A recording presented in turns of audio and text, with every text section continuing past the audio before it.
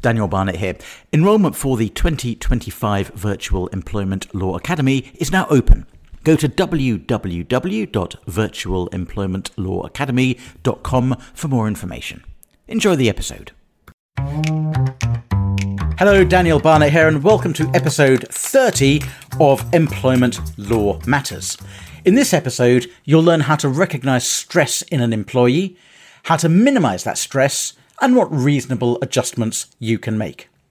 Big thank you, first of all, to Karen Walsh, who said on iTunes, "Great series of podcasts, always clear and easy to understand and apply in the workplace." Thank you, Karen Walsh. If you send your proper name, which may or may not be Karen Walsh, and your postal address to podcast@danielbarnett.co.uk, we'll send you a copy of my book on GDPR for HR professionals as a thank you for taking the time for leaving a review on iTunes. And I do actually have a book on preventing and defending employee stress claims.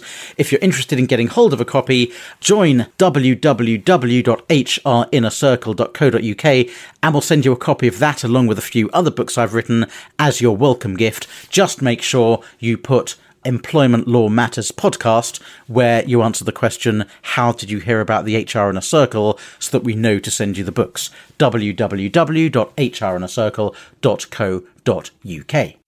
Welcome to Employment Law Matters with Barrister Daniel Barnett. Stress affects not only the individual concerned and their family and their colleagues, but it also increases the costs to employers who are absorbing the impact of sickness absence, replacement cover, lowered productivity, and even increased accidents at work. According to the World Health Organization, 2/3 of the employees they surveyed said that stress made it difficult to focus, leading to mistakes, missed deadlines, lateness, and trouble getting along with colleagues. So as a responsible employer, it's important to be aware of the impact of stress in the workplace and to look at ways to reduce it. The Health and Safety Executive defines stress as, quote, "the adverse reaction people have to excessive pressures or other types of demand placed on them," end quote. It's not an illness in itself, but it can trigger other illnesses such as anxiety, depression, heart disease, and strokes. Here are some symptoms you can look out for: lower performance levels, inconsistency in performance or making mistakes, loss of motivation and lack of commitment, inability to make decisions and forgetting things or being evasive, taking long lunches, sounds like me, or being late or leaving early, not mixing with colleagues, crying or being oversensitive, or being angry or irritable or moody. It's not an exhaustive list. There may be other symptoms attributable to stress. Stress manifests differently in different people. But hopefully that list will at least give you a starting point. If you're thinking about reducing or preventing stress in the workplace and trying to help your staff, I'd recommend reading some of the excellent information out there. The Health and Safety Executive have a really good section on their website. ACAS has some really useful information on mental health in the workplace generally, including a great in-depth advisory booklet and a free e-learning training course. ACAS says that managers can spot the signs. That can initially mean taking a note of what you see as you walk around or see things in team meetings and then choosing the right moment to intervene. Managers can engage with the problem. There are some good practical steps you can take to help with coping strategies, and some legal requirements you need to bear in mind. For example, your duty to make reasonable workplace adjustments in certain circumstances. ACAS says managers can keep a watching brief. In some circumstances, that can mean passively observing, but not always. HR can play an important role in promoting awareness of mental health issues and creating a culture where employees feel they can talk to you about mental health issues. Keeping communication channels open is critical, according to ACAS. In a few weeks' time, I'm going to be making available 20 HR policies through my website. One of them is on well-being, which will cover issues relating to mental health and help you as an HR professional build a culture and encourage managers to recognise where they can help people with potential mental health problems. Keep an eye out for that. It's coming out in about 6 weeks' time.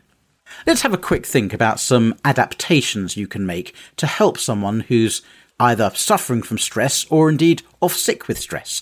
If they qualify as disabled, you have to consider these adaptations as part of considering reasonable adjustments.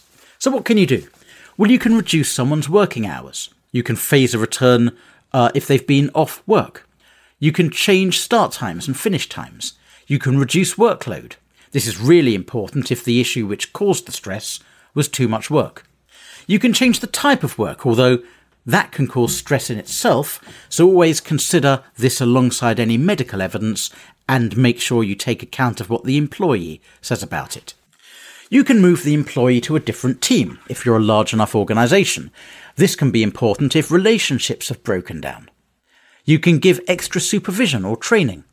Sometimes you can pay for treatment or counselling, and if the stress or mental health condition was caused by work, then sometimes it's going to be a reasonable adjustment to pay for treatment or counselling.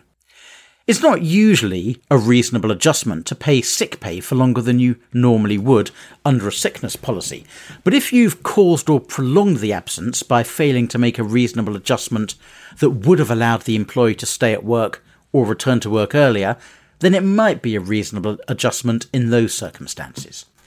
If the stress leads to performance management or disciplinary meetings, you may also need to conduct reasonable adjustments to that process. As with all misconduct and performance procedures, you should investigate thoroughly. If there's any hint the underlying problem is due to mental health issues and/or stress, get occupational health involved. If you don't do this, any later dismissal may be fair. For members of the HR Inner Circle, www.hrinnercircle.co.uk, you know we now have our list of recommended occupational health professionals arranged by city inside the members area of the website. So if you need to find a good recommended occupational health practitioner, you'll find it in the members area at www.hrinnercircle.co.uk. Consider making adjustments to the disciplinary or performance or absence management procedure, even if a disability hasn't been identified, if stress is a factor. Don't forget to record the adjustments you make. These can be helpful if you face a claim later. Here are some reasonable adjustments that could be made to the disciplinary or performance management process. Allow more time for communication with the employee and consider different methods. Sometimes people will say, "I don't want you to contact me." You may need to remind the employee more, as they may not pick up the phone or answer letters or emails. But just because somebody says, "I don't want you to contact me," doesn't mean you're not allowed to contact them. Speak to occupational health first, but remember, who's the boss? You are. You are entitled, if not obliged, to manage the process. Don't allow it to be derailed by somebody who says, "Don't talk to me." But as I say, always talk to them in conjunction with occupational health. Allow a friend or a family member to help them. Get their written consent first. It's not ultimately a substitute for communication with the employee themselves, but the friend or the family member might be able to assist with getting them to reply to letters, to return consent forms, to make doctor's appointments. Similarly, allowing someone who's not a colleague or trade union representative to attend meetings can be helpful, but make sure you don't let a lawyer attend meetings. Many reasons for that, the most basic one being lawyers are generally there to cause trouble during disciplinary or performance management processes. Maybe look at holding the meetings at the employee's home or somewhere neutral outside the workplace. And be careful and be sensitive with the tone of your communications. Tribunals do not like employers who appear to disbelieve their employees when they're absent, particularly if there's medical evidence corroborating that they are ill. What claims might you face out of a stressed employee?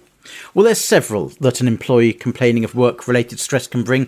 I'm not going to go through all of them, but in summary they are a breach of contract, unfair dismissal, including constructive dismissal, disability discrimination, personal injury, and harassment.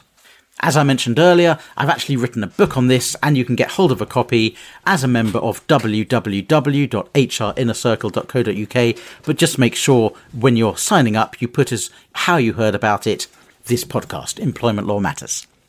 To finish, here are some key messages to take away on preventing and defending workplace stress claims. 1. Watch out for the signs of stress and take early action when you spot them. 2. Communicate and create an open culture where employees have ways to discuss stress and seek help. 3.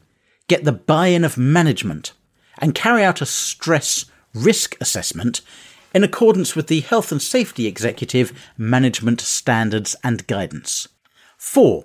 Review your policies in the context of stress and consider whether a stand-alone stress policy is right for your business. 5. Make sure you put the right systems in place so employees can raise issues. 6. Consider support and reasonable adjustments where necessary. 7. Take appropriate medical advice. 8. Keep notes. 9. Notify insurers if you do get a claim or you think one is brewing. And 10. If you think there might be litigation at the end, think about taking some early legal advice. Thank you so much for listening. If you like these podcasts, they come out every single Tuesday without fail. You can subscribe at www.danielbarnett.co.uk/podcast, and please do leave a review on iTunes or any other podcast review site. I pick one review from the iTunes, the Apple Podcast website every single week, read it out on this podcast, and the person whose review I read out gets a copy of one of my books as a thank you. So that's probably the best place to leave your review. Thank you so much for listening. I'm Daniel Barnett. Bye-bye. Any information on this podcast is for general guidance only. Always seek legal advice. Please see full terms at www.danielbarnett.co.uk/podcast terms.